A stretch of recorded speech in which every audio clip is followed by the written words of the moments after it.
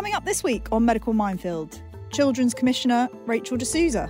Nearly half of girls we spoke to aged 18 to 21 had experienced a violent sex act. I mean, I use that example about a young girl going for her first kiss with her boyfriend, and he put his arms around her neck and tried to strangle her because he'd seen it in pornography. And there's clearly an element of confusion for boys too. They're looking at this thinking they should be doing it, and it's absolutely not acceptable.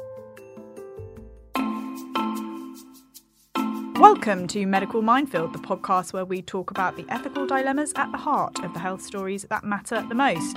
I'm Eve Simmons. And I'm Ethan Ennals. And we're health journalists, which means we spend our lives asking tough questions to top experts so you don't have to. This week we're asking, why are Generation Z so screwed up about sex?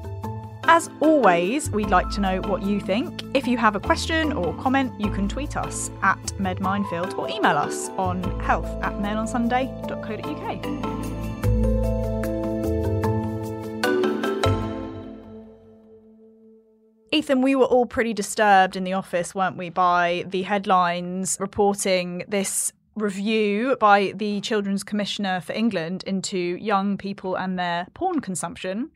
Some pretty startling lines there. For instance, that 1 in 10 children have watched pornography by the time they are 9. So young. This is the fact that seemed to have been picked up the most. Nearly half of young people believe that women expect or enjoy rough sex, apparently. And rough sex could be anything from strangling, choking, slapping. And I don't know if there was anything else. That's all I read. Sounds shocking enough as it is. Exactly. And also, I found this pretty striking, that the majority of 18 to 21-year-olds, that's 79% of 18 to 21-year-olds, had seen pornography involving at least one sexually violent act before turning 18, which is mad to me.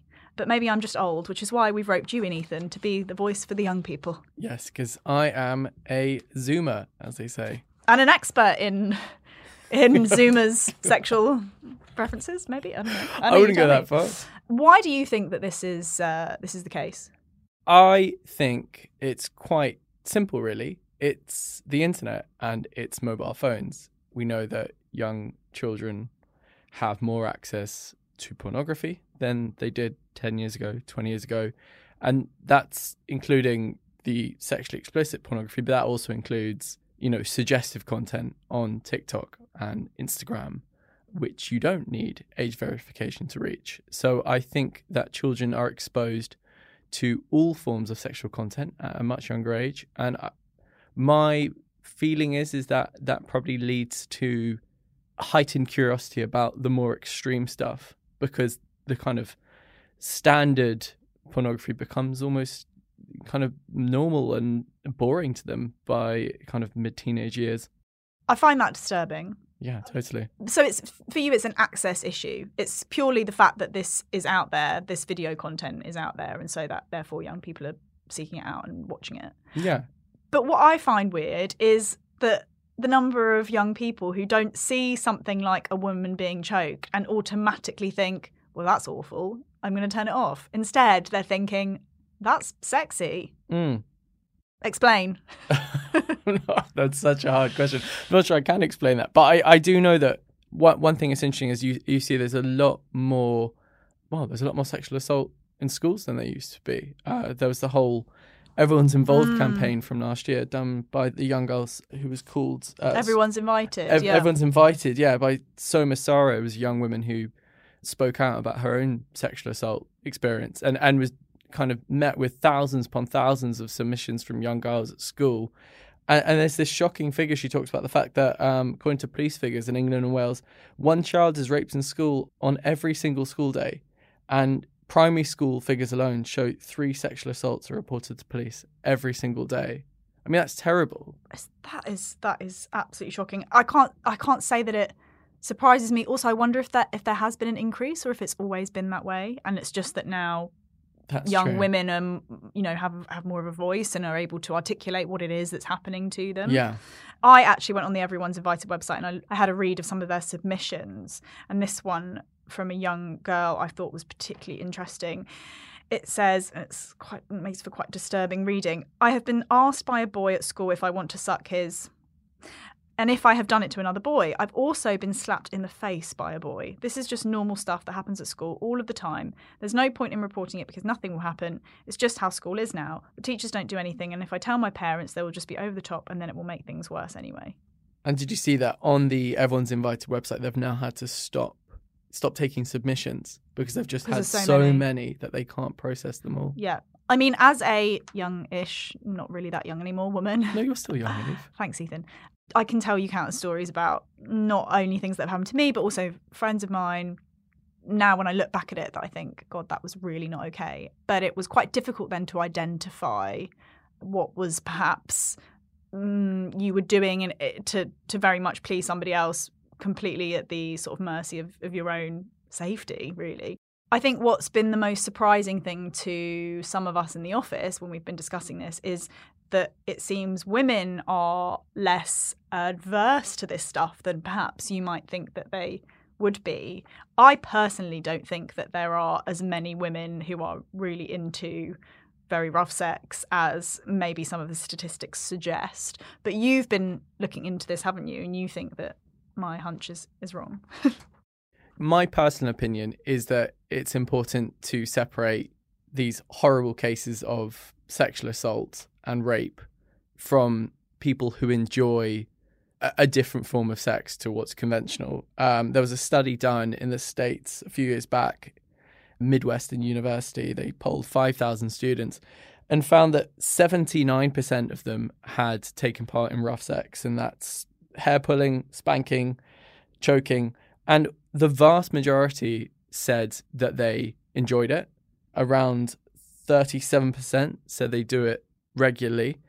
And it does seem that men are more likely to instigate it, but a high proportion, around 40 to 50% of women, say they also enjoy it. And I think it's important not to get those two things conflated because, you know, if you are into stuff like slapping or choking, then that's your own decision, right? If everyone's consenting in it, then why is it someone else's business? But that's a totally separate issue to young girls at school being forced into doing something they're not comfortable with at all. My problem is the implicit message there when, I mean, let's be honest, the choking normally happens to women. It doesn't normally happen to men.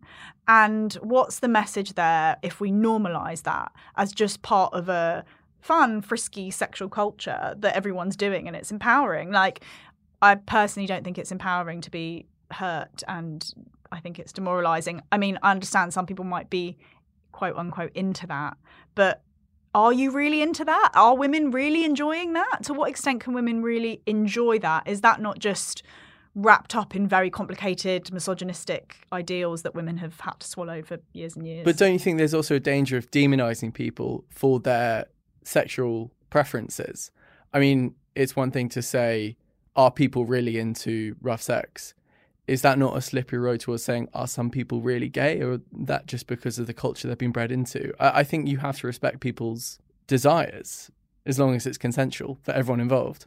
I don't know how many women really, truthfully and honestly, if they were given a choice of any sexual activity, would take being strangled. I don't think you can speak for every woman, though. Well, I can. Yeah, there we go. Sorry, I'm coming across as a prude, but oh wow. But now we're going to speak to somebody who actually knows what they're talking about. On the line now is Rachel de Souza, who is the Children's Commissioner for England, who was behind this report. Rachel, thank you so much for sparing some time to talk us through your report today. We're so grateful. One question that I wanted to ask you to start with was, what led you to want to do this research? Why were you interested in the topic? Before I became Children's Commissioner, I've been like a teacher and a head teacher for 31 years and for 10 years, I'd run a group of 14 schools. And I was starting to see more and more examples and cases of where harmful things, viewing of pornography, the impact of that on children, particularly older teenage girls. So I had this sort of natural that I'd noticed that the problem was growing, and particularly with the advent of like social media over the last few years. But then when I came into the role, we did this massive survey of children we called it the Big Ask. I got Marcus Rashford to launch it with me, and we got over 500,000 responses. It's the biggest survey of children ever. They were just coming out of lockdown. It was 557,000 children from every local authority area, really big survey, 4 to 18-year-olds. And we asked them, as you come out of lockdown, what are you worried about preventing you from thriving? What do you need to thrive? What matters to you? And also, what do you want for your future?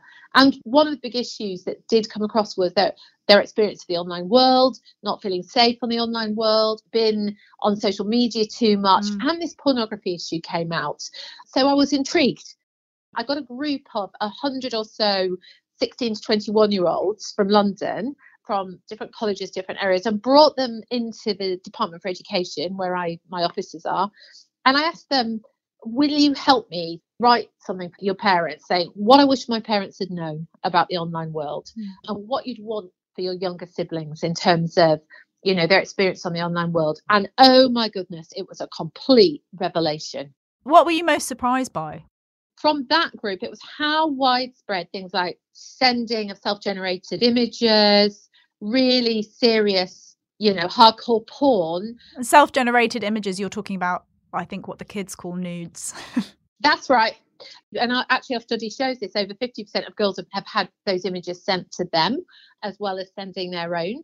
But it was also just how hardcore the pornography was that they'd all seen, and how it was impacting on their behaviours with each other. And they were really worried about it and upset about it, and sort of thinking, we want to protect our younger siblings from this. They were getting it off social media.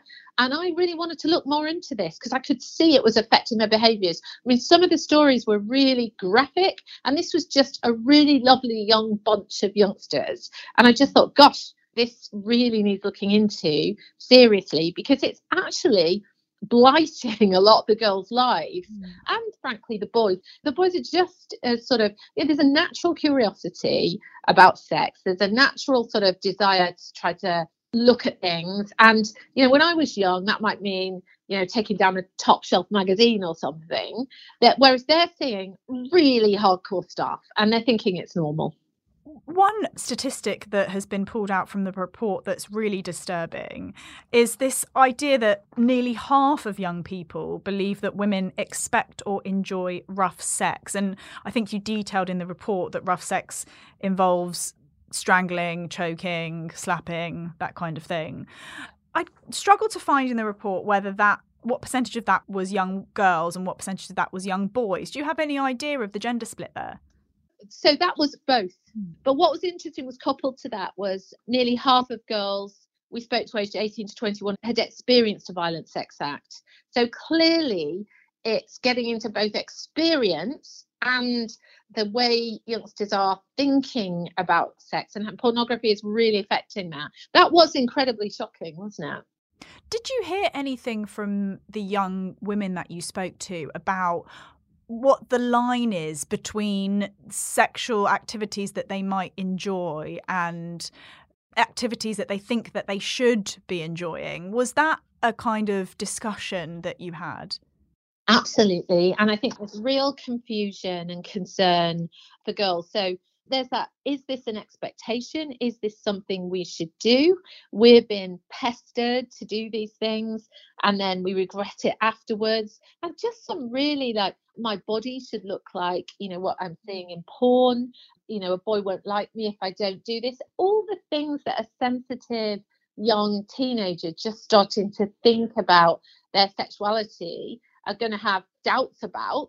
So it was mostly being initiated by young men, these ideas of what sex should be. It wasn't so much that girls were coming up with the ideas themselves and saying we should be doing this because they felt... Well, actually, there's real confusion for girls as well.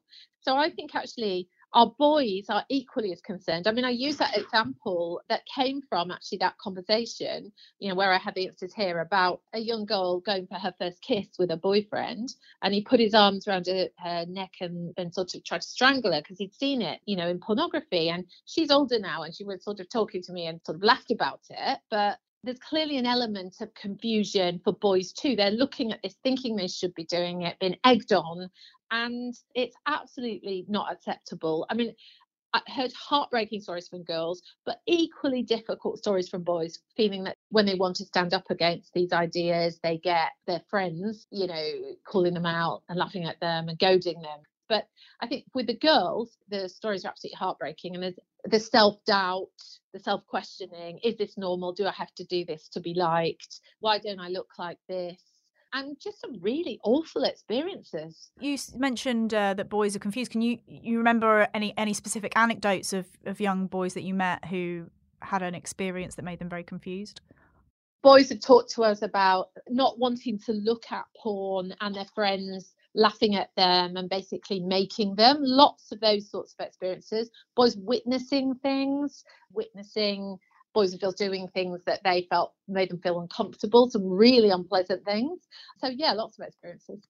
Rachel, do you think lockdown played any role in this? So I have seen a trend over, as I said, in my role as the head and running a group of school, I've seen a trend of more and more cases of this coming sort of up as pastoral cases. The Me Too, the Everyone's Invited, it's really shone a light on just how prevalent these issues were. I mean, I was involved, part of when I started getting involved in this work, the government asked me to look at keeping young people safer online following that Everyone's Invited movement. But I do think in lockdown, again, lots of young boys have talked to me about this. They were spending time online looking at pornography without anything much more to do.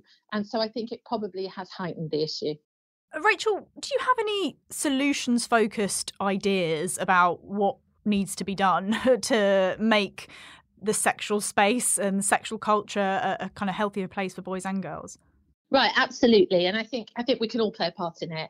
At the moment, you'll know this week the online safety bill is going through the House of Lords. I've worked really hard to ensure the child safety bit of the online safety bill is strong and will protect children, and that tech firms are held to account. I mean, frankly, we found 41% of young people were seeing pornography for the first time on Twitter, then on sort of specialist porn sites. And after that, I think it was Snapchat and Instagram. So I think a strong online safety bill with accountability for the tech firms, with financial penalties and if necessary, criminal penalties. And, I'm really frustrated. These multi-billion-pound firms should be stepping up and doing it anyway and sorting this out anyway. And I don't see why they can't now. I also think there's advice for parents. So one of the things the young people who came in to give us advice told us was, when we need our parents to understand what we're going through, they advised, because they all saw pornography so young, they didn't think parents realised that 9-year-olds, 10-year-olds would be seeing it for the first time. A parent might not have given the child an internet connected phone, but someone else will show them it. So it was, have conversations with your child nice and early. But what kind of conversations should you have? I mean, what's a parent supposed to say to a child about that? So again, I will tell you what the older teenagers said. They said, first of all, make sure you have conversations about sex and relationships in an age-appropriate way. I'll give you an example. I was talking to a group of young children the other day. I think it was a 9-year-old, 8 or 9-year-old, started describing something he'd seen that he was upset about. And I realised he was talking about pornography. Someone showed him something. He was upset. So I was able to say to him, look, that was people acting. It wasn't real. And, there was real relief there. And then, I was able to talk to the teacher who could talk to the parent and talk about how to talk to them about it. And I think as young people get older, they were saying those conversations are really helpful. One of the things I think that's quite funny really is they talked about coming home from school as teenagers, and particularly boys, and mum saying, how's your day? Is everything all right? And they said, often we just go, yeah, it's all right. But they said, we want our mums to keep asking. The teenagers were like, boundaries. So don't give internet phones too young. There's no need for a 9 or 10-year-old to have an internet phone. You can have a non-connected phone. They were very much preserving childhood, keep them off the social media sites. There's no need. But they also talked about things like not letting a teenager take their phone to bed at night. And I mean, you only have to stop and listen to Molly Russell's father. I mean, Molly scrolled through thousands of self-harm images at night that, even the psychiatrist in her inquest said it upset him, and disturbed him. So, I mean, I think just recognising that although there are fantastic strengths about the online world, and we want our youngsters to be able to sort of explore and learn and connect, with others on there, at the same time, there are real potential harms. And I think school can do a lot too. I mean, I'm working at the moment on some guidance around what children are telling us about sex and relationships education needs to be really good and really realistic and linked to what children are actually experiencing online, helping them navigate that, and talking about things like respect, consent, creating an ethos between boys and girls, and an understanding about sex and relationships that is positive and respectful. And they really should not be learning about how to have relationships and learning about sex from hardcore pornography on social media sites. It's just not the right place. Rachel, I wonder what you think about, there's been some controversy this week about Sam Smith's new video, which features him not wearing very many clothes and sort of dancing quite provocatively. And also, I mean, you could say artists like Beyonce and Kim Kardashian and some of the photography that she's put out there, it sort of leads to this hyper-sexualized culture that we're living in. To what extent do you think that that is contributing to the problem? That's such a good question. And it's something I sort of wrangle with, because I certainly don't want to be someone who's policing the internet and saying that's just too near the line or that's crossing the line. I think there's a big difference between a Beyonce video and hardcore pornography. I mean, even if it is on an open social media site, it's really serious stuff. But I do think that's where the adults in the children's life can have those sorts of conversations. Particularly with younger children, you can think about the impact of some of those things. And with teenagers, you can talk about it and they're perfectly able to talk about that. But I'm not there to sort of police the internet. And I do think there's a huge difference between a Sam Smith video and hardcore pornography. What do you think has changed? Presumably you think that this is a relatively new phenomenon. What do you think has changed over the last 30, 40 years, apart from technology and apart from social media, that may be contributing to young people being more interested in quite disturbing forms of extreme sex? I think it's what they've got access to. Look, teenagers are always going to be interested. It's an absolutely natural thing to be interested in sex and relationships. And as a teacher, we shouldn't pretend that this hasn't always been something people are interested in. But I do think it's the availability of really serious material and its ubiquitous nature. And I don't think we can actually move away from that social media question. They are finding it. So, I mean, if you're seeing this stuff from the age of 9, 10, 11, it's going to affect, I mean, we know it affects what children think and feel. And we've got, I mean, when I did a survey on that survey I was talking about, how girls' well-being and mental health, they came up with their mental health as the biggest issue. Girls of 14 to 18 were the most unhappy. And you can't help but think unrealistic body image, these issues around how they're perceived as girls. And I actually think we need to do some serious work on celebrating and shoring up our girls in this country. You know, and it feels to me almost like we've gone backwards. You know, when I was that age, you know, we were just getting into girls can do everything, girls can be anything. And I can't believe that they're having to deal with now, and how negative they're often feeling about themselves. I just had a chat in my office to my younger members of staff, you know, the 20, 21-year-olds, and they're saying, yeah, we're the generation that first saw this, and none of you all saw it coming. So I think there have been some serious social changes. And I do think access to this material and the ubiquitous, you know, this material being everywhere is affecting them. Well, Rachel D'Souza, thank you so much for joining us today. It's been great to chat. Thanks ever so much. Ethan, how old were you when you learnt about sex?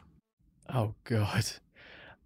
What is an acceptable... That's the thing. There's probably not an acceptable answer because it was far too young. Really? Yeah, I feel like when I was 11, 12, there were definitely kids in my class sharing porn around. What? You think that's crazy? Well, I think I was quite sheltered, maybe. Well, there wasn't... Well, I guess you probably were more technologically... Well, I was thinking, as Rachel was talking there, that I feel very lucky to have missed the brunt force of this. I didn't have a smartphone until I was 17 and about to go to uni. Instagram and Snapchat didn't take off until I was around that age as well. So I wasn't brought up with just this insane amount of lurid material at your fingertips. I mean, the kind of stuff which was being sent around my classroom was, you know, grainy pictures from a Sony Ericsson It wasn't the same level at all. But I do think boys my age were subjected to sexual images still far too young. But maybe that is just a generational thing. I think boys like to push the boundaries a bit earlier than girls, perhaps. Maybe. I think also when I think about things that I learned when I was young, it was all through word of mouth. So people talking about it, or you'd read something, and MSN Messenger was the biggest thing. So everything was written down. Images weren't so much of a thing. So I remember, for instance, I think I was like 10. I had an older friend and she told me what oral sex was. And I remember thinking that she was joking and that it was like, people don't do that. I was so like, people do that and enjoy it? I didn't think about it again until I was older. So I think if I would have seen an image and a video, it would have maybe lodged slightly differently in my brain. I did think one thing that Rachel said about young girls now and their body confidence issues is so interesting, because I remember when I wrote about this, about women and their problems with watching too much porn, the sort of underlying issue with all of the women who I spoke to and the professionals who had been seeing these women with these problems had all said the same thing. The bottom line always seems to be a problem with confidence and not feeling good enough and feeling like you have a need to prove yourself to the, in most cases, man who's on the other side of these activities. And so I wonder whether this idea that women like these things and more women are liking rough sex is perhaps a symptom of this cultural problem we have, which is more and more young women don't like themselves or feel that they have to perform or be a certain way in order to be comfortable with themselves and in order for the rest of the world to be comfortable with them. It's funny you said it, because I almost took it the opposite way. When Rachel was talking about how we need to celebrate young women more, I mean, of course we do. I wouldn't ever say we shouldn't. But I think it was surprising she didn't talk more about nurturing and mentoring young boys, because we know over the last few months that this is a massive problem. You've got online influencers like Andrew Tate. Oh, I knew he was going to come up at some point. Who is what's become known as like the manosphere, this kind of dark, seedy place in which what a guy. Young men listen to these sex traffickers for relationship advice. You know, he talks about how women deserve to be raped and secretly want to be, and that kind of stuff. You know, the story of the 12-year-old reaching out and trying to strangle the first girl he ever kissed. I wouldn't be surprised if that kid hadn't seen that kind of content. And we were talking in the office the other day about what are the positive role models for young men. There are none. And we couldn't come up with think a single one. Although Marcus Rashford. But I went home and asked my flatmates about this. And we thought that if you take away sports stars, who don't actually say anything, really. I asked my friend and he said Rio Ferdinand. Again. I mean, I was like, bit out of the demographic. But, I mean, I guess these obviously are genuine role models in their own way, but I don't think there are male thinkers. I've never heard Rio Ferdinand or Marcus Rashford talk about relationships, and there isn't a positive male figure out there who can talk to young men about what is normal, you know, how to approach a first relationship or a first kiss, and why you definitely shouldn't strangle someone without their consent. How do you think you learned what was normal? I think I had very strong female role models in my life, not least my mum. But I feel like a lot of it was trial and error, and I look back and don't really think there are any men in the public sphere that I looked up to, and I feel like that's probably only got worse. I find it fascinating that somebody like Andrew Tate is attractive to men. Everything he says to me is repulsive and a complete turn-off instantly, and I would have imagined it would be to everyone I know, male and female. He's obviously giving off something that to a certain type of boy, of which there are many, it's attractive and it's captivating. What is that? I have no idea, because it's not aimed at the people I know or the men I know, and it's definitely not aimed at men my age. And I think this is why Andrew Tate took the media by surprise. I mean, you know, this is a guy who's raking in billions of views, and I think most mainstream commentators and politicians and charity figureheads probably wouldn't have known who he was because it was just taking place on young men's phones. To what extent do you think that there's a crossover with incel culture? Is this sort of part of the same thing? I definitely think it is. It's disgruntled men with fragile egos who feel 100% hard done by. Except that incel culture, which is involuntary celibates, people who say they've sworn off having sex because they can't find anyone to have sex with. But I think the whole point of Andrew Tate is he promises a way to fix that problem and says that all you need just make them do it. Well, exactly. That's literally his message is be more forceful, but be an alpha male, throw your strength around. And it's so unsurprising to see that this is the effect of that kind of advice. I do always struggle with these conversations when somebody in authority like Rachel D'Souza is questioned about solutions. They always seem to be slightly flimsy. It's always have the conversation early, talk to children. But what do you actually talk to them about? And what do you say? And what do you not say? I would say that it's interesting. There's a lot being made about how schools are trying to tackle Andrew Tate style influences. And it's all about trying to teach boys to respect women. And I also think it all sounds a bit flimsy, doing these kind of special education sessions where you tell men that, women are to be respected. And I don't know how much those kind of conversations really go into the heads of young children because they have the voices they listen to and it's usually not their teacher. So I really do think that from somewhere we need to create an environment where we have more young male influencers talking about sex and relationships in a more healthy way. And I think maybe that's because up until now, there hasn't been much space for that. There has been a lot of debate recently about why there aren't any male dating columnists, but there's countless female dating columnists because men date too. So why aren't there any male writers talking about it? And I think that all ties into it, right? Men are afraid to talk about their feelings. Men are afraid to be vulnerable. Yeah. And that's been a space for them to talk about their feelings. Yeah, that's a challenge, definitely. I think a lot of it comes down to, encouraging them to be interested in things that aren't macho or means that they're going to be drifting towards the same type of boys who are interested in the same type of small pool of things and activities. I think to bring it back to the sex thing, I also think it's really important not to go out and demonize certain forms of non-conventional sex. So I think what you should be telling children and teenagers and young adults is communication. If you want to do those things, then have an upfront discussion with the person you're dating and say, are you interested in these things? Are you open to trying them? It's all about talking, isn't it? You got to teach kids what consent is, and you got to teach them that you got to have a dialogue with the person you're dating. I think that's true, and in an ideal world, that's brilliant. But I think the fact is the majority of these situations happen when the woman is in the position of vulnerability.